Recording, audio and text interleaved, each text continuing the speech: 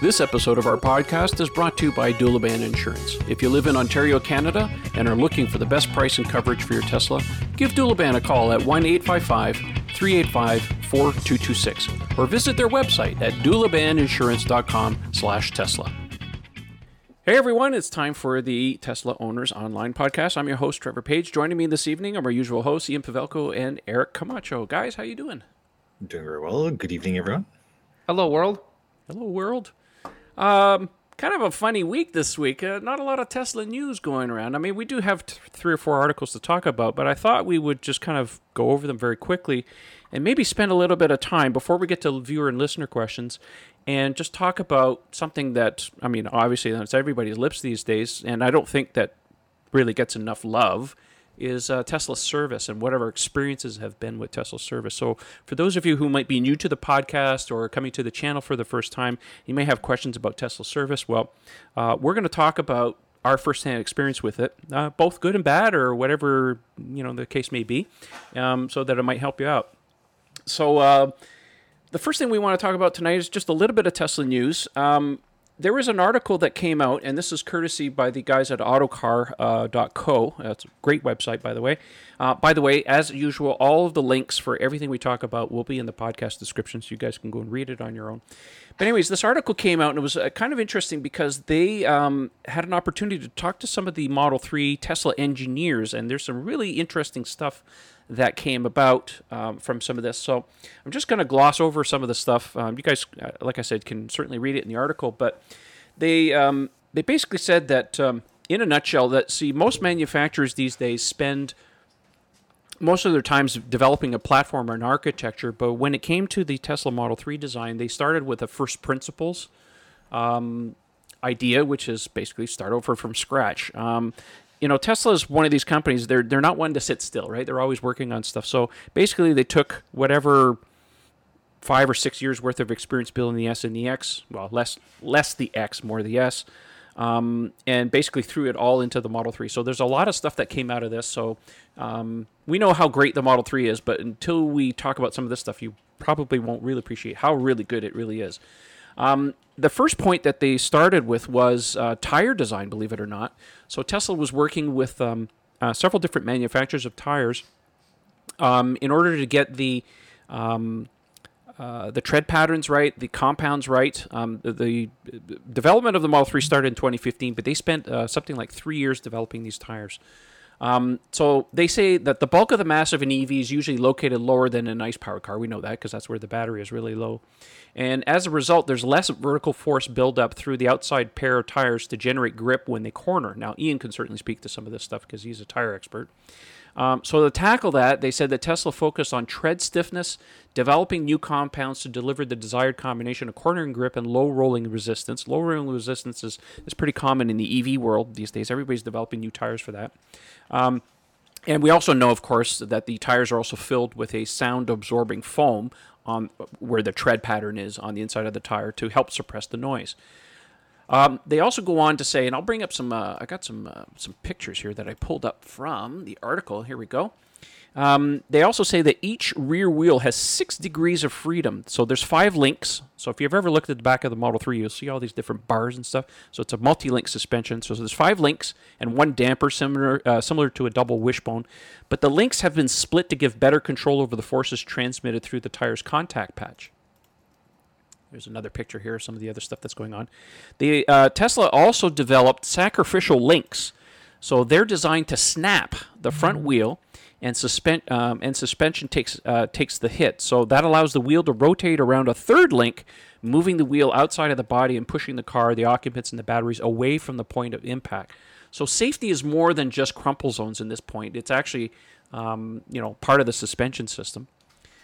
They also say that the additional motor in the all-wheel drive variant sits on 2 mounts in the V. Here's the picture of it here, if I can bring it up. There you go. So you can see those 2 Vs at the top. Where was I here? Yeah. So that's on the subframe, and that motor will pivot backwards into the void in the event of a collision. So quite interesting there.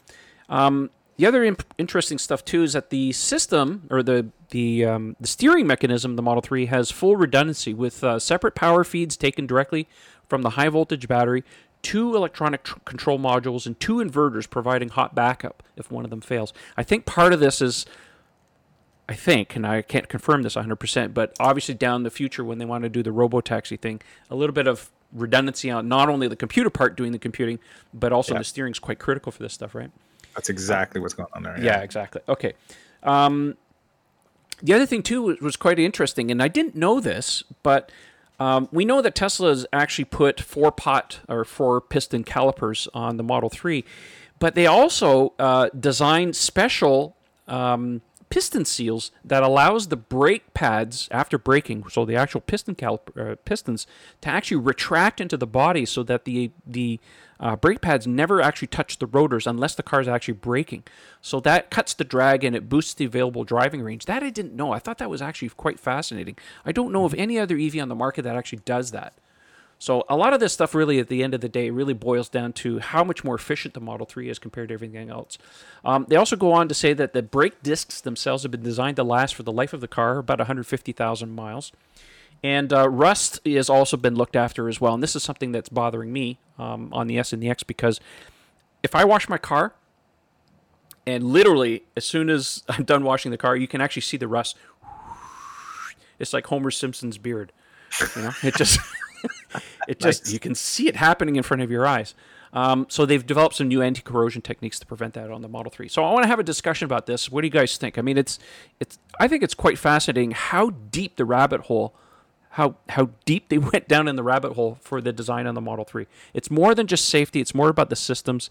It's just they looked at literally every aspect of this car, and then it just gives me, I think personally, it gives an even better appreciation for what the car really is.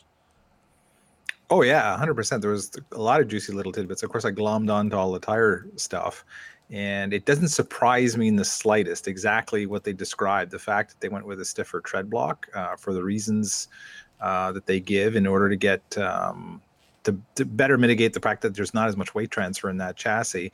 The other thing too is with an EV, they really chew up tread blocks, period. Not just the Model 3, but anything with an electric motor delivers such an instantaneous torque. That's why you have Goodyear and a couple other companies now that are working on EV specific tires, not just that are, low rolling resistance, that are very efficient, but resist that wear, that instant, like just, tire shredding torque that they produce. So you're going to see a lot of small changes in the types of tread blocks, the types of siping and things like that coming forward. There is a downside to this, though, and I know a number of Model 3 owners that live in northern climates who've tried to use both the OEM Michelin MXM4s and the Contis that come stock on the 19-inch.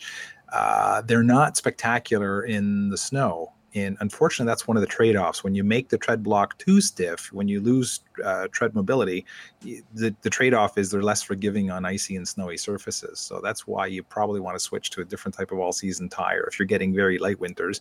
Of course, for anybody who gets a significant amount of snow, well, we don't care because we're going to be putting on a real winter tire anyway. But that's part of what's going on, is because these tires, I mean, they were sort of semi-off-the-shelf designs, but they were heavily tweaked for the Model 3.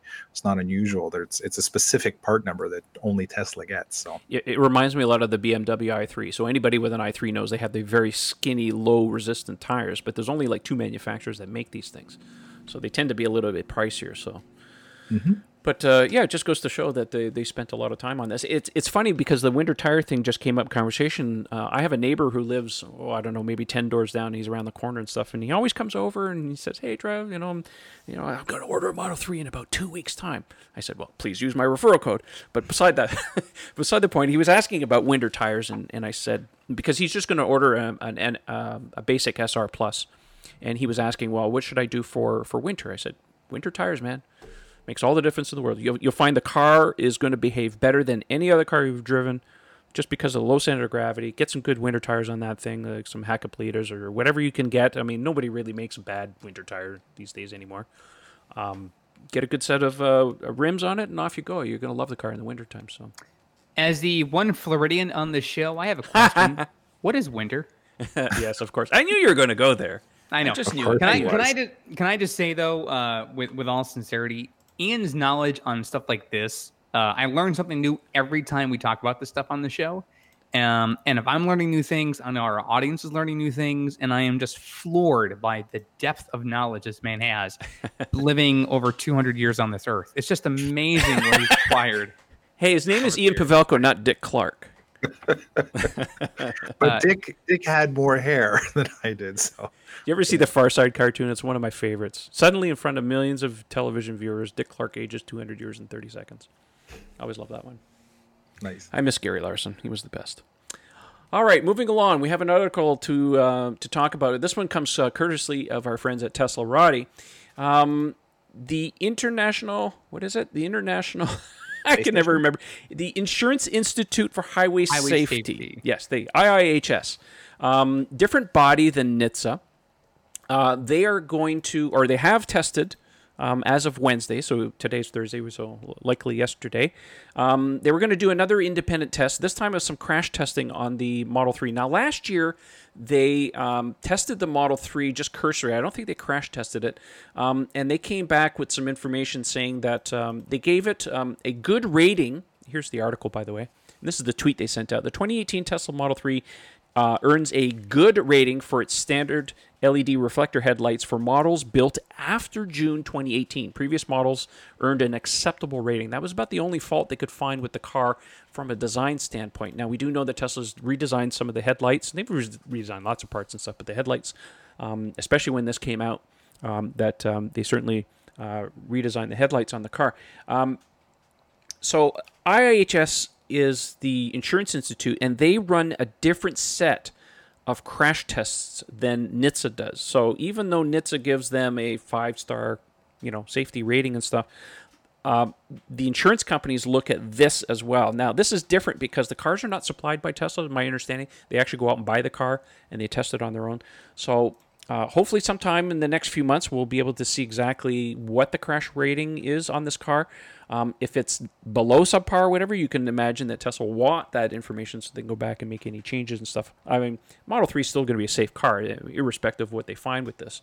But I don't know. What do you guys think about this? I mean, I think it's high time. It surprises me that these guys wait so long to do the testing. Like, why do they wait so long instead of doing it right about the same time that NHTSA can get it? Any ideas? Well, part of it is when the vehicles are made available to them. And also part of it is when they decide to do testing for other vehicles.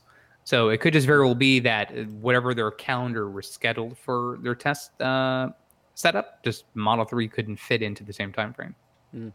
Okay. Well, I find it interesting about the headlight thing. We'll talk about that here shortly. So anyways, look forward to that. As soon as we get some more information and the test results of this and stuff, we'll let everybody know. Like I said, there's going to be short show tonight.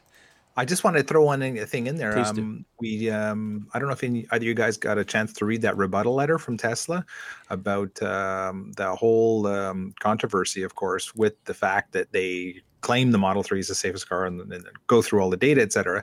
And then, of course, it was, about a year ago that I think they got that admission from NHTSA saying, well, you can't claim this, you can't claim that. And I thought they brought back a brilliant technical rebuttal saying, no, we didn't claim anything out of sorts. Everything we listed is factual. And if you look at the actual hard data, not this arbitrary 5-star system, which of course 40% of the cars are able to achieve now, we have data to back up our claims. So you might want to post a link to that one, Trev. I thought that was really... I did, and it's worth noting, though, too, is that was from October, I think it was, of last year. So there's this guy that's on the internet. He's a bit of a shady character, I think, in a lot of ways. He's been digging up some dirt and digging up the stuff. He's trying to stir up the pot a little bit. So it's a little bit old news, but I think it's important to note. I mean, if you read the article or the rebuttal letter, there's a nice little subtle dig at the NHTSA at the end. Like Tesla always seems to get their little dig in there at the end.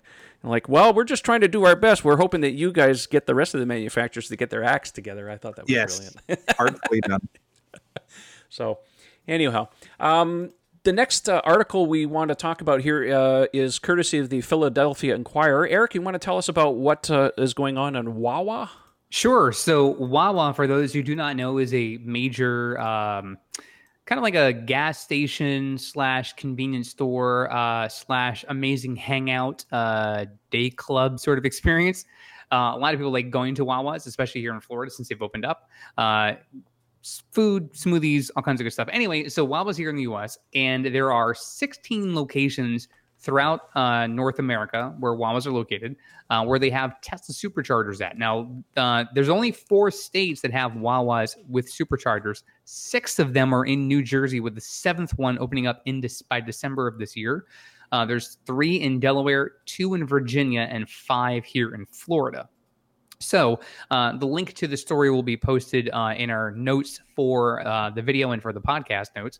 But that being said, Wawa, which is based in Pennsylvania, has gone on the record to say that there are plans in place to double their locations from 16 to 32 by the end of 2020, where they have Wawas and Tesla superchargers. Now, in most of those locations, they have 8 stalls for Tesla superchargers. Only 1 location has any electric vehicle charging for anything that's not a Tesla, and that is partnered through, I want to say it's with Electrify America, excuse me. Yeah, that's the Volkswagen. Yeah, Electrify America. So they have a station that's actually at one of them, and that's in Pennsylvania, that location does. And those Electrify America stations can do CCS, CHAdeMO, 1772, what have you. So this is kind of a big deal, as Wawas continue to expand, especially here in the Southeast. As more locations do have more superchargers, that's a great benefit to both the customers, because, again, superchargers are typically at places where there are things to do while your car is charging. Of course, as we talked about in last week's episode, with V10 coming, you're going to probably be in your car for a bit of it. But if you wanted to be able to run into Wawa, get yourself a bite to eat, head back in your car and watch a Netflix movie for 20 minutes, you're able to do that, which is kind of a cool thing. Quick, though, because the charging is getting so fast now, you hardly have time to do anything. Well, and that's something of interest. So because these Wawas are based on the East Coast, again, New Jersey, Delaware, Pennsylvania, and Florida, we don't have V3 supercharging here on the East Coast yet. So I don't know when it's coming. We know that. We just don't know when. And on average, somewhere in the world, a new station opens up, a supercharging station opens up every 18 to 24 hours. So it's pretty significant just how vast this network is becoming. And to have businesses like Wawa partnering with Tesla to offer solutions for their customers is a benefit to both Tesla and, of course, the business. So this is good news for those who are fans of Wawa, who find locations and go, wait a minute, why don't you have a charging station here? It is at least in the plans. Again, we're talking really just a little bit over a year of them doubling up their stations to 32. So that's awesome. That's good news. Yeah, awesome. Great news. More chargers, the better. The more variety is always certainly welcome as well. Oh, yeah. The next article we want to talk about is courtesy of our friends at Clean Technica, and written by none other than our good friend Kyle Field. How you doing, Kyle? I haven't seen you in a while. Actually, I met Kyle for the first time at the Model Y reveal event. Really nice guy. Anyhow, so apparently advocates band together to clean up Tesla's supercharging stations. Now, this is kind of a thing that's been going on for some time now. Obviously, when you're traveling and you're going to these superchargers, because they're not really maintained by Tesla in the sense from the actual property itself, that there's a lot of garbage. Like, people are turning into pigs in a lot of ways. I don't know what's going on. And we're running in the situation here that that some of the stations are turning into a little bit of a pigsty. So what's happening here is these people are getting together and they're going around cleaning up some of the stations. Now, we also have here in Ontario, the Tesla Owners Club of Ontario, a few months ago revealed that they have plans on, at least for some pilot locations, of supplying trash cans. Now, they haven't worked out all the details and stuff because, these are on properties and they're trying to figure out, like, who's going to maintain them, who's going to clean them up. But I think it's good in the sense that I think, you know what, let's face it, we're custodians of this thing. We're going around, we're using these systems. I think it's up to us to be responsible about this kind of thing, because I don't want to go to a supercharging station and seeing a diaper or a bag of fast food on the ground. I mean, walk over and if they can put trash cans or whatever. I mean, some of the supercharging stations have windshield washer fluid. I don't know who does that, but I've seen that on occasion. Yeah. I think the trash thing is something that we really do need at these stations. Now, if it's a club thing, I think a club thing is a good start. I don't know. What do you guys think? I mean, How are we going to deal with this? Because it's kind of a rock in a hard place, right? So here are the two things that come to mind right as I read this story. The first is there's a new IPCC report coming out, or at least it's been leaking out about some updates to the report from last year. And one of the things in there is land use and our effects on climate change and solutions and all that sort of thing. It is a weird dichotomy that there are Tesla owners or those who are borrowing a Tesla car, Tesla drivers, that are essentially driving a vehicle that is meant to be conscious of the earth, the climate, not using oil and gas and that sort of thing, yet they're polluting, which is sort of counterintuitive to the whole reason why you get a car. But for years and years and years, I've seen people who use their cars as they would a kitchen counter. It's smothered in stuff. I remember in younger days when I was getting rides from friends in school, it's like, hey, just go ahead and move those things, shove them off the seat, put it in the back, whatever it is. I remember comments from people that would get in my car and go, gosh, your car is so clean. I'm like, well, why wouldn't it be? It's a transportation device. It's not a storage resource. It's personal property. I take care of my stuff. Right. And that's the thing. Like, it's a $60,000 car that I'm driving. I'm not going to treat it like it's a garbage can. So one would hope. It's incumbent, I think, on everyone. If you see someone, if you're at a charging station and someone just kind of haphazardly throws something, either say, hey, bud, do me a favor. Would you mind picking that up and maybe dispose of it properly? Or, maybe keep a bag in your car that you can kind of just dispose of things when you get to your destination, whatever it is. But it's a bad look. It really is a bad look when there's these charging stations that are ideally not at, say, like here in Florida, we have some charging stations on the turnpike. That's a public location, and there are obviously staffers that will go ahead and clear out the trash. But if you're at a Tesla leased space and there's no one else really kind of clean up after yourself, man. Like it's that simple. Clean up after yourself. Don't make a mess of it. If trash can's full, don't put more crap in it. Hold on to it, recycle it, do something. But don't pollute, man. I'm going to make a point. I'm going to make a point of putting some garbage bags in the front or whatever. Mm-hmm. And if I see that, I'm actually going to pick it up. By the way, I want to mention there is a Twitter account you can follow. The handle is Tesla Adopt, but you can also search for Adopt a Supercharger. Join up, follow them, get involved. If you're a Tesla owner, get involved with these guys. Follow these guys. They're tweeting out some stuff. So, anyways, highly recommended that you follow these guys. I'm actually, I'm going to follow them right now, and I'm going to turn on notifications. Boom, there you go. You got yourself another follower, guys. I love it. So get out there, do your part. Yeah, you're absolutely right. It's not a good look. I mean, if you're going to be part of the EV movement, it's responsible. So don't be an ice hole. Give or an EV hole, and don't pollute. Just what Smokey Bear says, right? No, wasn't it the little owl? I mean, I'm showing my age now, but who was the little guy there? All I remember is the crying Indian on TV. Okay, well, yeah, that's the classic. Who also was not an Indian, by the way. That's true. That figures. The 70s. Oh my God. Oh yeah, good times, baby. Yeah, it's a bad look. It really is. Don't go there. Don't go there. All right. Well, any last thoughts before we get into viewer questions? Yeah. I wanted to say something. Well, we do have to talk about our service thing, so but please go ahead. So I did want to say this at the outset of the show, but I'll certainly say it now. Better late than never.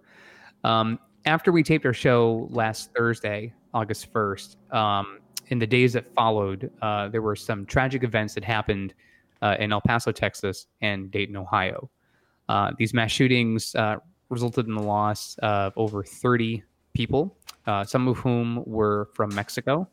They were Mexican citizens. Others, of course, were U.S. citizens. And there's been a lot of conversation in the public sphere about the response for this. Not to get political, I'm going to certainly avoid that. I have my own sentiments on the matter. I just know that I've been struggling with this the entire week. And I'm someone who, lived not far from Parkland, Florida. I work near Parkland. I have friends who happen to teach at the school at Stoneman Douglas.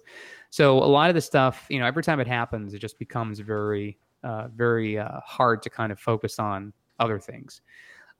Just know I wanted to say that if you are a listener of the show and you happen to be from either of those two municipalities, on behalf of all of us, our thoughts are with you. We wish you strength and courage and bravery and the chance to heal in this time of difficult strife. It's a lot to contend with, and believe me, a lot of people are standing with you, hoping we're able to kind of come through this somehow, some way. So, again, our thoughts and prayers are with you. It's the very least we could do where we're at, but yeah, even in this day, it's enough is enough, and hopefully we can get some change going in that direction very soon. Appreciate the sentiment, Eric. We certainly feel the same way. I mean, here we're up north of the border. We watch what's going on. It's tragic. Shouldn't be like that. Yeah, exactly. I couldn't have said it any better.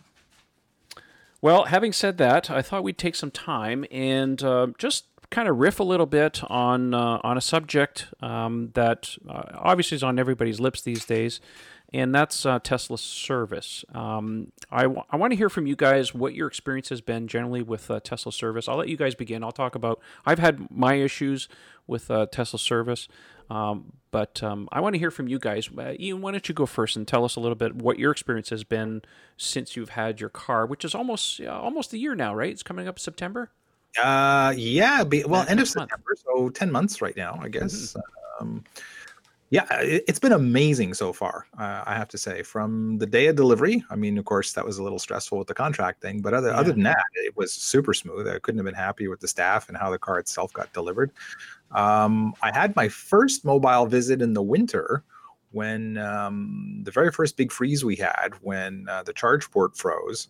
And they took it apart and drained it for me because it was water accumulation inside. But at the same time, I mean, the same day that happened, we got the update for the locking pawl to disengage after charging, and I never had an issue with it again. So I was still running with that, let's call it freeze-prone Generation 1 charge port for months. But after that update, I never had a problem with it. But they still had a little tag on file that if there was an updated unit, I would get it.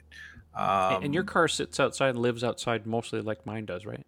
It's 50-50, which makes it worse, right? Because if the car is constantly cold, then generally it sort of repels the moisture. But it's the heating and, it's like the heating and freezing. So it goes in the garage often at night and then goes outside. And then, of course, with freezing rain and snow, whatever all else, it's a perfect test case for charge ports, let's say. We certainly had Model 3 really went through its first winter for Canada last year, and we certainly had a raft of early issues, teething issues, of course.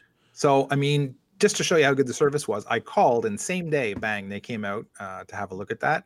And the next time I had a chance to try it was when my spoiler got delivered. So that was pretty cool.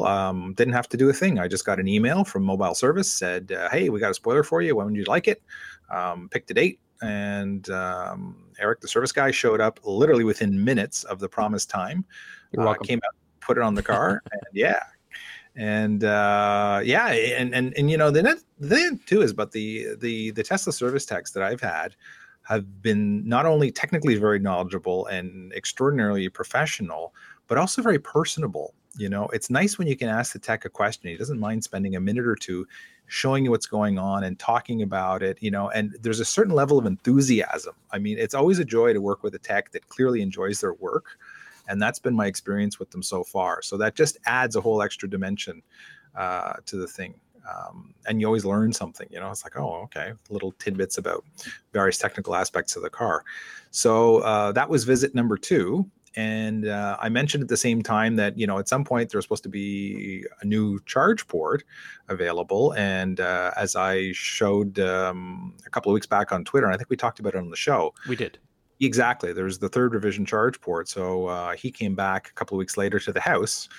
And again, it was a great experience. Here I am, I'm driving home from your place, actually, in Ontario. And at one of the rest stops, I get a text. It's like, hey, it's Eric, the service technician, and I've got your charge port. When are you going to be home? I'm like, well, around 5 o'clock. I'll see you then. So 5 p.m., bang, I'm within minutes of me showing up at the house. White mobile service Tesla Model S shows up, pulls out all the tools, bang, bang, bang, new charge port, and takes the time, to show me what the differences are, explain them, lets me take pictures of the units. I mean, where else do you get this kind of service? And this one was hilarious because the neighbors are all gathering around like, what's going on? And it's like, hey, what do you mean? You have to take your car into a service center? Oh, you my plebeian. God. That's so 2014. Oh my god, like. Yeah. So I was really hamming it up and having fun with it. But no, I couldn't be happier, And it's same thing when I go down. I've only had to bring the car in once to the service center. That was to have the rear glass replaced. Oh, right. And it was the same thing. I mean, I showed up, I was buying another part, I mentioned it, and the tech came out and he said, "Oh, yeah, that's a stress crack, no problem." Scheduled it. 3 weeks later, dropped the car off as promised, got it back. 24 hours later. I mean, seamless. I have nothing but praise for the whole network. It is yet to fail me. It's been great. Mm-hmm. That's good to hear. How about you, Eric? You've never really had any issues with your car. So there have been things that I've noticed about my car, minor things. For example, on the driver side of my car, in the A-pillar, the inside paneling is sort of warped and distorted. It has been since I got the car. I mean, the trim piece. Right, but it obviously doesn't. Just cosmetic. Right, it's just cosmetic. It's not a big deal. But I've noticed for a while, and I'm surprised I just now got to doing something. My headlamps, the driver side has on the inner portion of the headlamp underneath the housing has a discoloration. There's almost like a yellowish hue to the light. Now I haven't noticed any performance difference. It's just aesthetically it looks pretty bad. It looks like if I had a non-Tesla vehicle that has plastic headlamp covers and that sort of gets cloudy and gross. Yes. It looks like that, but it's only that light and it's underneath the housing. So I decided to, with the new update to the Tesla app, to go in and actually make a service request. So I'm at my desk. I put in the service request. I'm like, what is it? I'm like, it's a lighting issue. I sort of put a brief description of what it is. I submitted, it says mobile, sure. And then next thing you know, it's like, what date do you want? So the earliest I had was for this coming Monday, August 12th, between 12:30 and 2:30 p.m. I'm like, perfect. I can leave at my office. I can have lunch. It's going to be fine. I submit it. Within 2 minutes of my submitting, I get a phone call from Tesla, and they're like, hey, we noticed that you made this request. It's for your headlamp. I'm like, yeah, okay. And it's for your driver's license. Yeah, okay. All right, we're gonna get the part ordered. If we don't already have it, we should have it. But if not, we'll have it ordered by Monday. We'll have the tech come over and they'll set it up. Probably take about an hour. And so they give me all that information. Mm-hmm. And I'm like, and this is all within like 5 minutes. It's crazy quick nowadays. So I will give a follow up on our show next week when we're taping on August 15th. As far as my review of that service request, I'm going to see if while he's there, if they can do some other tweaks to the car. Like, hey, can you fix that paneling or, other stuff? It's also trying to think what other stuff I have. But I mean, they're all minor cosmetic things. I mean, there's nothing really major wrong with the car. Oftentimes I don't get software updates as fast as I want to, even though I said, hey, advanced, I'm on my home Wi-Fi, but those are minor things. But at least the very first thing I want them to check is the lights, the headlight. Mm-hmm. Cool. Yeah. I guess it's my turn. Yeah. I've had my Model X for just over a year and a half. I have made no bones about any of the issues I've had with the car. I've usually documented them. My experience with the car, even though I've had most of them have been cosmetic. I had some early issues with the car. Passenger side door, window regulator went on the coldest day of the year when I took delivery in 2017, February, in December. And it failed, and the window wouldn't go back up. Very next day, I called Tesla right away. They said, bring it back exactly like the next morning. And they had it fixed for me, so that was great. Other than that, most of the issues I've had have been cosmetic. I'll talk about something else. Remind me, and I'll talk about the door seals situation because there's something I want to talk about there for a second.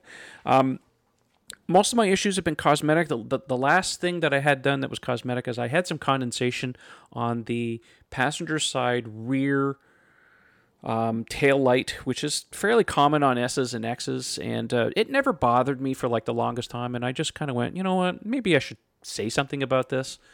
So I made a request, and they said, yeah, no problem. Next time you're in, whatever, for part, we'll just swap it. So they certainly did it right when I was waiting. I didn't have to leave the car or anything like that, which was really, really awesome. Now, the last service visit that I just did was 2 days ago, and it had to do with a service bulletin that finally came about and I did a whole video on this, so if you haven't seen it, just watch it. It's the last video that I did. But anyways, So there's a service bulletin that came out because there was been a raft of Model S's and X's built from about 2014 to about sometime in 2019. I don't know where the switchover happened. But anyways, it had to do with the front drive unit on those cars. Under hard acceleration, depending on the height of the suspension, you would get this shuddering and this vibration. And I knew about it as soon as I got the car. I took it into Tesla. I had it documented just on the off chance that if I had an engineering fix or I had an out of warranty situation, they couldn't dock me for it. Just me being proactive.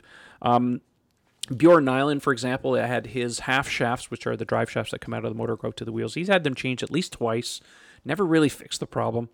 And lo and behold, a service technician that I know sent me the service bulletin and says, look, they have a permanent fix for this. So, okay, I called Tesla. I sent him an email. And I said, oh, by the way, there's a service bulletin. What about it? Like within minutes, I get an email back says, come in tomorrow. Like not an acknowledgement, just come in tomorrow. I'm like, okay. So I came in. Sure enough, they said, yep, no problem. Sign the paperwork. Here's a key for a Model S. Come back later in the day and we'll have the car ready for you. And sure enough, by the end of the day, the car was ready. Of course, I was too far away to go pick up the car, so I waited the next day. Anyways, make a long story short, problem's been fixed. And it's awesome. The car is as smooth as silk, just the way it should have been. Now, why it took Tesla a year to fix this, I don't know. Maybe they had big fish to fry. But thank goodness they finally fixed this issue. Other than that, my service experience with Tesla has always been excellent. I've only had one mobile visit. Most of my other times it's just like, oh, I happen to be in Lawrence. I'll just drop in, whatever the case may be. But I've always been treated very well. Even though they know me, I don't go out of my way, you know who I am. That's not what it is. Everybody treats you really good. Every of the technicians that I've ever spoken to, either physical ones that work in the shop or the ones that have come out for mobile service, enthusiastic. They love their jobs. They work really hard. I've seen turnover at Tesla, but it's never been in the tech department that I've seen. It's always been at the retail level stuff. So I just have to say, so far, I mean, I've never had any accidents. Now, we hear horror stories about Tesla getting parts for fender benders and accidents and that kind of thing, body shop related stuff. But there are issues with both sides of the fence. I have a friend of mine, Rick, who's in Ottawa, and he has a Model X. He bought his at the same time as myself. He had a problem with a Falcon Wing door. It was in an accident. I don't remember exactly what the situation is. And he's been waiting for a Falcon Wing door replacement for over a month. And they still don't have an ETA on that part. So there are edge cases for everything, but I'm just saying my experience so far has been really good. So I thought it was just important to just spend a little bit of time and just kind of just talk about it and stuff. Now I have to put it in a little bit of contrast because my prior car was a 2015 Lincoln MKC, and let me tell you, I had that thing back at the dealer by my last count no less than 16 times. And wow. including the last visit when I went down, they put a new transmission in the car.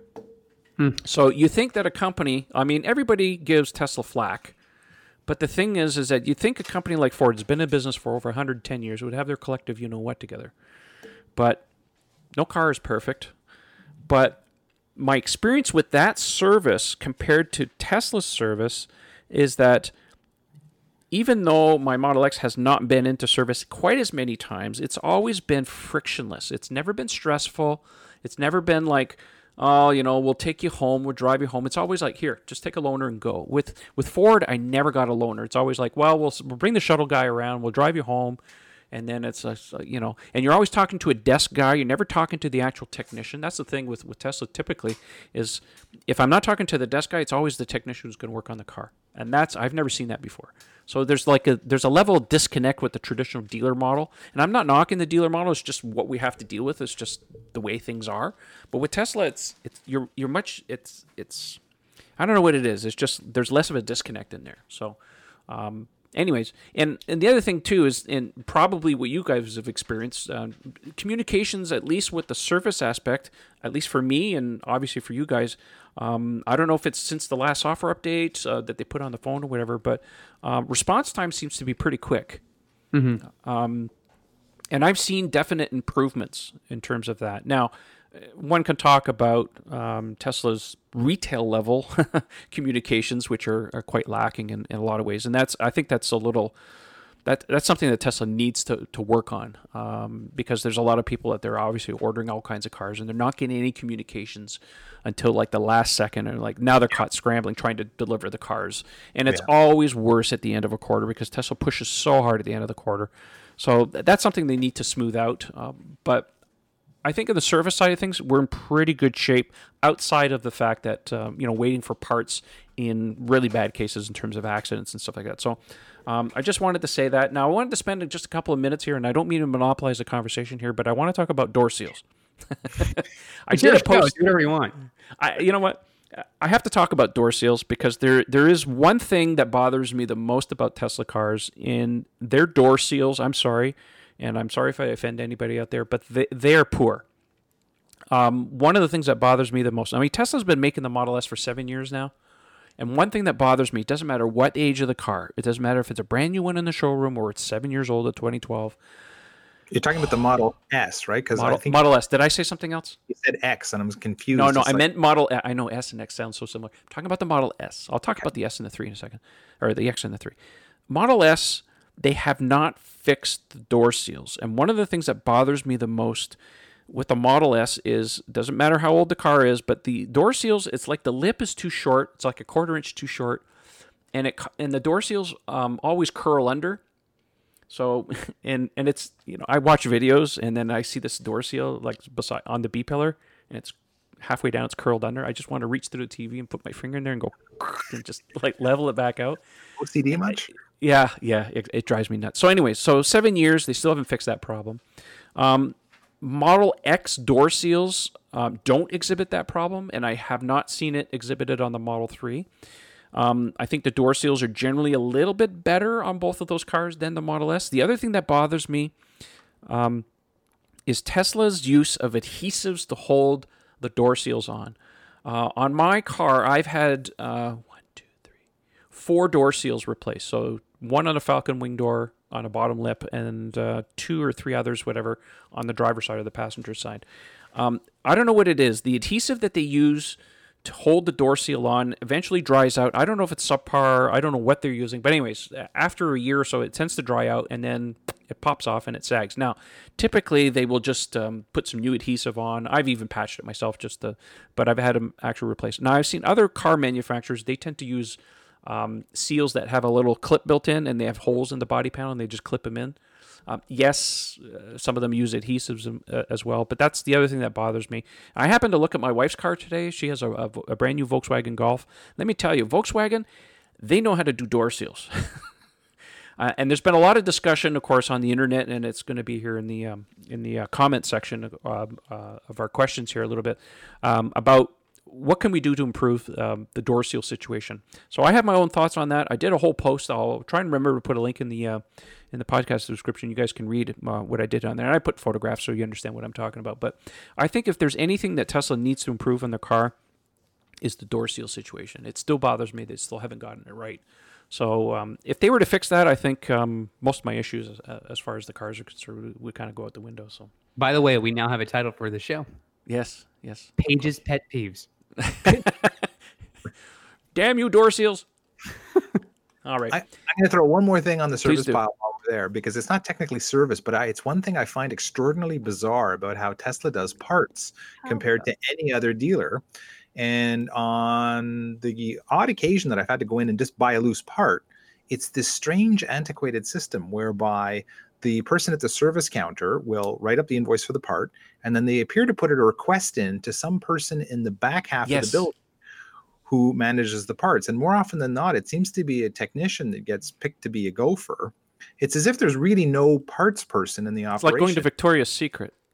Well, and everybody has the headphones, right? You need underwear. Yeah, something akin to that, although the time lag that it takes reminds me. Remember, you're an old Canadian, Trev. Remember Consumers Distributors? Yes, I do. Remember when you placed your order, you had to write your order on a little piece of paper, and then put on one of those vacuum tubes and just go whoop, up into the ceiling and it would vanish. And then, some guy from the warehouse would show up 20 minutes later with your coffee maker or whatever it was, or it would come out on the conveyor belt. Well, that's what it's like. I mean, I remember, I forget the name of the store. I was in the Bay Area where I had to buy an adapter to work on Fred's dryer in his garage. But yeah, I sat there for 20 minutes waiting for someone to appear with this little part in their hand. Meanwhile, if the person had written the invoice, it just ran in back to a bin location and grabbed it like any other dealership, I would have been gone in 5 minutes. And the same thing happened when I had to get that piece of rocker trim under the bottom of my Model 3. I stood there, and they were really nice. It's like, can we get you a coffee? Can you do that? Like, no, I just want my part. Did you order it Zimbabwe? Like, where's it coming from? I will give you an analogous story. During a time that I worked for a company you might have heard of. It's called Apple. So Apple, I know, right? So Apple has this system now where if you're in the team in the sales floor and you get a request from a customer like, hey, I want to just get this iPod, or I want to get this accessory for my Mac or whatever it is. Most of the stuff can be found on the floor. You want to get a case or something, it's on the floor. You basically now with your Apple Pay can scan it, pay for it, you're out the door. Which that's a surreal experience on its own for a consumer. It is. But bigger ticket items, of course, require someone grabbing it from the back. So the specialist on the floor puts a request in on their mobile device, and then you wait. And then someone like myself, who was on the inventory team, would basically get the request. One of us goes, hey, I got it. And then, you basically go to the thing, you scan it, make sure it matches, and then you run it out. Now, granted, we're faster at this. I mean, I think the longest I ever had someone wait was like 4 minutes because we were scrambling to find where this dang computer had gone to. Mm-hmm. But I mean, 20 minutes is kind of a long time. But even with that being said, more and more companies are sort of parsing out this work responsibility to having someone who just manages inventory. That's their foray. That's the thing that they know is where this part is, if it's been moved, where it is, how many are in the house, et cetera, and they just run and grab it. Now, if the day you were there at that dealership, they had a team of one, and the guy had like 7 different requests from the service guys in the bay, or whatever they were doing, maybe that's why there was a long delay. I don't think he was like running down the street to some nearby parts store and be like, hey, gotta run down to Pep Boys. I need to get a TD 127. Do you have that? No, dang it. So. So more and more companies are shifting to that idea. I think it's important to also mention too, just in case people haven't paying attention, whatever. But if you listen to the last earnings call, Elon did say one of the things that they want to do for service is to be more like a grocery store. They want to send more common parts and have them like on a shelf so they can go and just pick it off the shelf rather than having to order it out of a warehouse or have it shipped up and stuff. So yeah. I'm looking forward to that. That will be nice. And I agree with you 100%, Ian. The last time I went to Tesla service, I decided to go in, not for service. I just wanted a couple of parts. I wanted to buy some new windshield wiper blades and a new cabin filter, and it's exactly what they did. They said, okay, Johnny, can you bring it up? And sure enough, they walked it out of the cage. So anyhow. All right, well, let's take a break. We'll hear from our sponsor. We'll come right back, and we'll start answering some viewer and listener questions. FineLab has a line of protective coatings that were engineered to protect your Tesla's paint, leather, carpet, plastic, and wheels, effectively blocking all those UV rays and environmental factors before they ever get to ruin your brand new baby. FineLab offers a complete line of car care products and ceramic coatings for both the do-it-yourselfer and professional detailers. Did we mention we also have the world's first self-healing coating? Check us out at finelab.com, that's spelled FEYNLAB, to see the science behind the self-healing. Check out our product catalog and click Contact Us for a free quote from a certified installer in your area. FineLab and Tesla. We were meant for each other. All right, well, this is the part of the show where we answer viewer and listener questions. Now, for those of you who don't know where these questions come from, if you're a first-time viewer or listener, we pick them on Twitter, usually the day before or the day of the podcast. So make sure you follow me, Model 3 Owners, on Twitter for a Google form that we publish, and you can send in your questions. So having said that, the first question comes from Wilson. He says, Elon, via tweet and email via Tesla, had mentioned that those who bought full self-driving, also known as FSD, before the end of February would get access to the early access program. That's not an enhanced autopilot. I know that they've enabled the advanced software update setting in the cars, which pushes the latest release build to our cars, but many of us know this isn't EAP. I still haven't received an invite to EAP. I took delivery of my Model 3 in October, and I'm wondering if anyone has actually received an invite triggered by purchasing FSD, or if Tesla has dropped the ball sending out the invites. Will Tesla ever deliver on this promise? My understanding is that getting access to the early access program was for those had bought full self-driving at the time of purchase of the car prior to this whole brouhaha going down. Correct me if I'm wrong. I thought that was kind of one of the things for the early adopters that bought FSD, that they would get access to the early access program as a mulligan or as a thank you. And I'm not aware of anybody personally that's in the enhanced or the early access program. I got to keep that. I got to keep the acronym straight here. I mean, the first rule of EAP is you don't talk about it. So, I don't know. I don't know what the answer is, Wilson. To be honest with you, I think there's a bit of a disconnect here as far as understanding is concerned. I'm just kind of going back to what Tesla had said, that people that had bought FSD, not during the price drop or anything like that, but had actually purchased it at the time of the car or prior to this whole thing going down, we get it. So I can't really read here exactly when you bought it as to know as whether you qualify or not. So I don't know. Any thoughts, guys? I got nothing. No, I got nothing. No. Sadly, I'm the same as you, Trev. That's what I would have answered. And then again, it's sort of an educated guess. Okay. Sorry. Well, sorry, Wilson. We don't have a definitive answer on that. Again, try Tesla again and see if they can give you a better answer. If I can find out, we'll know. But I do know that the early access program, you have to be invited, and it's done on a per basis. It just kind of shows up. You can't ask for it. So, yes, some people that got FSD were supposed to get this, but I don't know anybody personally who has who's been invited to that. All right, so next question comes from Elias. He says, why is Tesla not using mechanisms like iRobot to charge its vehicles out at the supercharger? Thus, the Teslas could park and charge themselves without expensive snake charger. Well, first of all, I'm going to assume that you're thinking about a robot that would go underneath the car and do some kind of inductive charging, maybe. I think there's too many losses with that. Yeah. Just like Tesla did a few years ago when they did the demonstration of the battery swap thing. Turns out people didn't want to pay. They want free supercharging, and they want convenience to plug in and plug out. So that's what won. The snake charger thing, yeah, they showed it a few years ago, but ever since then it's been really quiet. And, of course, the robot taxi thing is still not here. So I think this kind of thing will probably play out a little bit more, maybe in the next couple of years. I don't think it's going to happen by the end of this year, but in the next couple of years, once the robotaxi fleet actually comes out or they start working on it, they may start deploying it much like they did with V3, just a few stations to test to start with and kind of go from there. So good question. We don't have the exact answer on that, but I think that the automated charging thing is definitely something they have to do in some shape or form. What form that will take, we have no idea at this point. So, next question comes from Matt. He says, hey guys, would you consider soundproofing your Model 3? Would you have a professional soundproof or buy the strips and do it yourself? So I think Matt is asking one of two questions here. So there are people that are very much into audio in cars, and they will strip out the interior and put something what's called Dynamat. That's a North American brand. In the car, which is a soundproofing. It's a thick material. It's kind of a rubberized stuff, and they stick it on the body panels, and that deadens the inside of the sound, keeps the rattling down. Bjorn Nyland, for example, just did that to his Performance Model 3 in Norway. Just watch his channel, and you'll see what he did.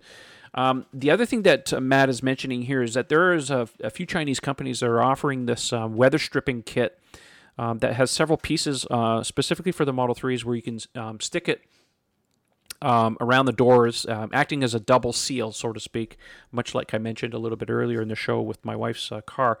My personal opinion here is that's something that I would consider doing if I had a Model 3, because I think it's cheap enough to do, and if it does help keep at least the dust out, because that's one of the issues, without the double seals and stuff, when you open up the doors, you still get dust on the on the door jambs and stuff. Whether it cuts the sound down, there's been several videos that I've seen online where people have done this and they've tested it, and some people are claiming 1 decibel, 0 decibels. Some people are saying 10. It's all over the map. So I think your mileage will vary on this, but I think for the cost of the kit, it can't hurt doing. I will mention that most of the videos I've seen where people put this in, at least at the back doors, because it's a P strip, it's a thicker strip that they put on the backside. It's a little harder to close the back door. I think maybe until the seal kind of settles in or softens up a little bit. So don't be surprised if you put it on and you have to give your door a good shove. It does make the doors sound better though when you go clunk them. Get a good sound. So, anyways.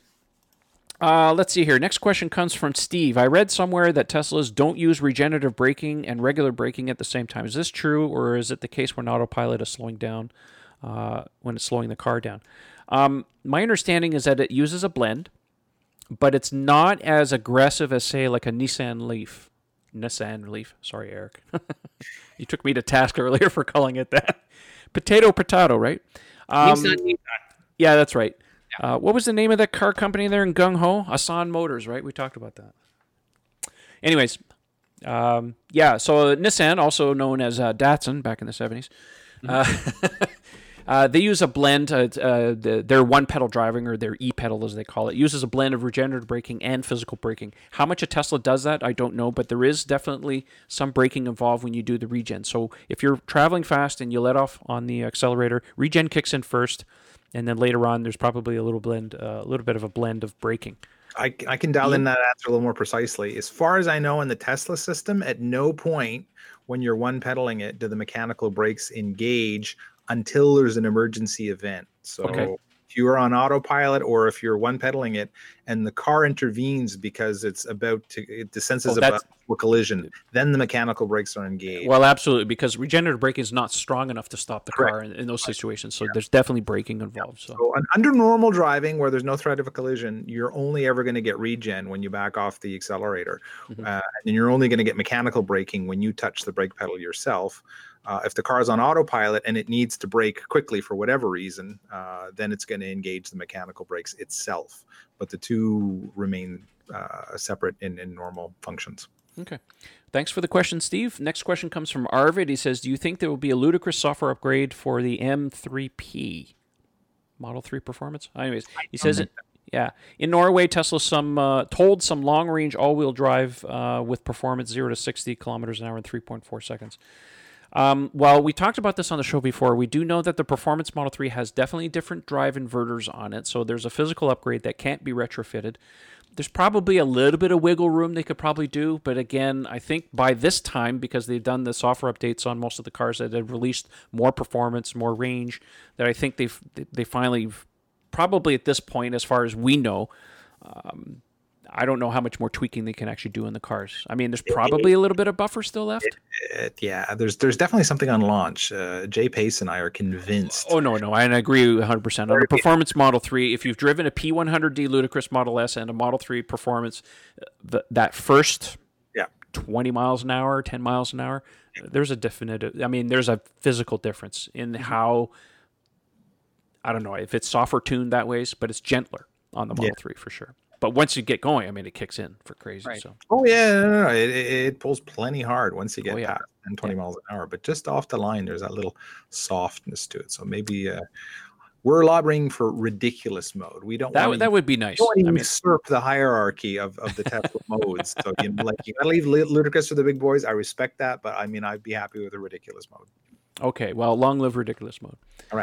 All right, next question comes from Gabriel. He says, Tesla told me that my car has been rust-proofed at the factory, which carries a 10-year warranty against corrosion, and thus nothing more needs to be done. Do I rely on Tesla's warranty, or is it best practice to bring the car to a shop and apply rust-proofing treatment? This is something we've talked about before on the show. There's nothing wrong if you want to do your own rust proofing on the car, but I've spoken to body shop people that are authorized to work on Teslas. The only thing they say is do not let any of these shops drill into the body cavity in any shape, way, or form. Because of the dissimilar metals that Tesla's using in the car, if you drill into those critical areas, you could be introducing areas of premature corrosion. So get it sprayed if you want. It's up to you. You're not going to hurt anything. but do not let them drill into the car in any shape, way, or form. By the way, all Teslas, actually all modern cars these days, the painting process on these cars is so controlled.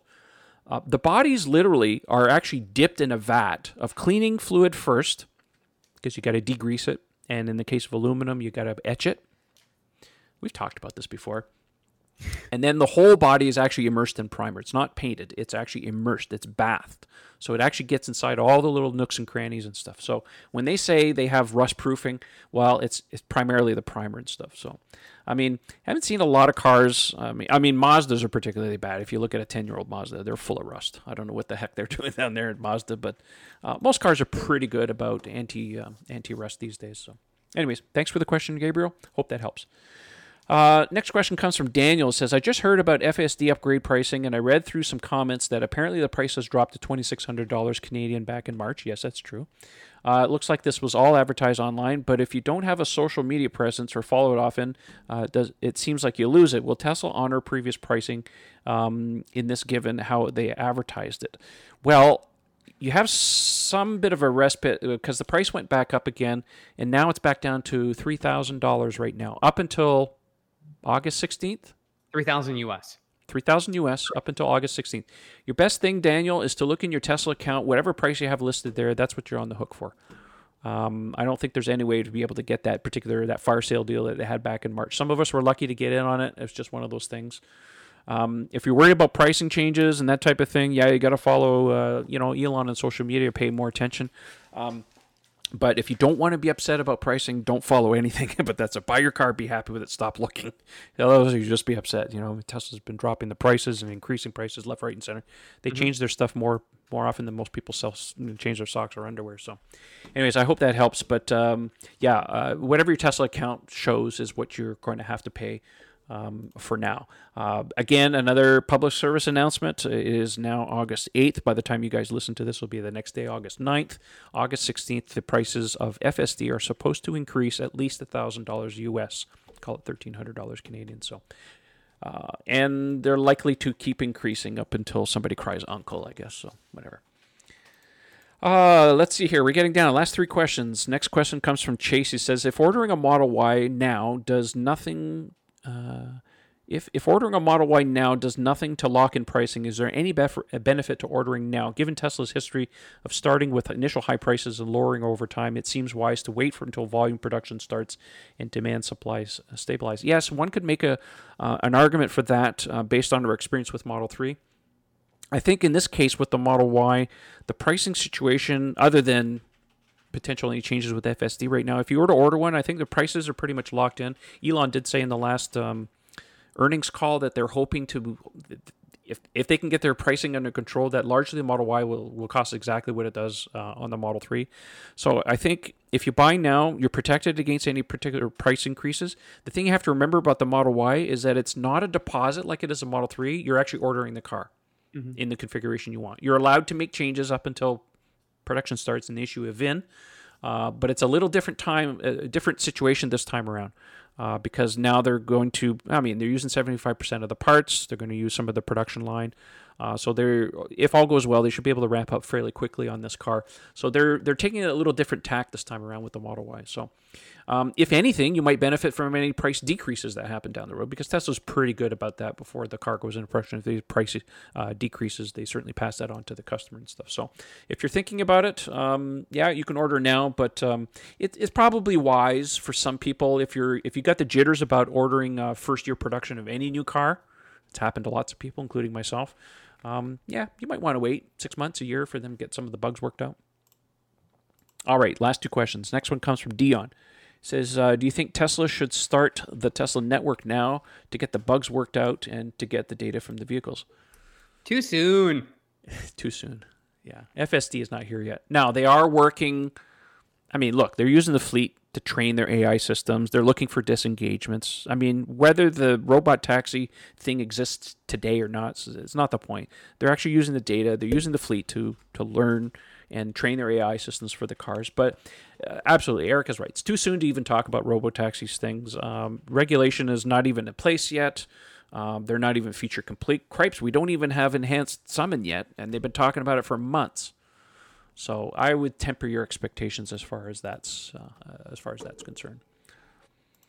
All right, last question of the evening, and we can get out of here. It comes from Arnold. Says, if any existing owners purchase a new Performance S or X, do they get free Ludicrous upgrade? Yes.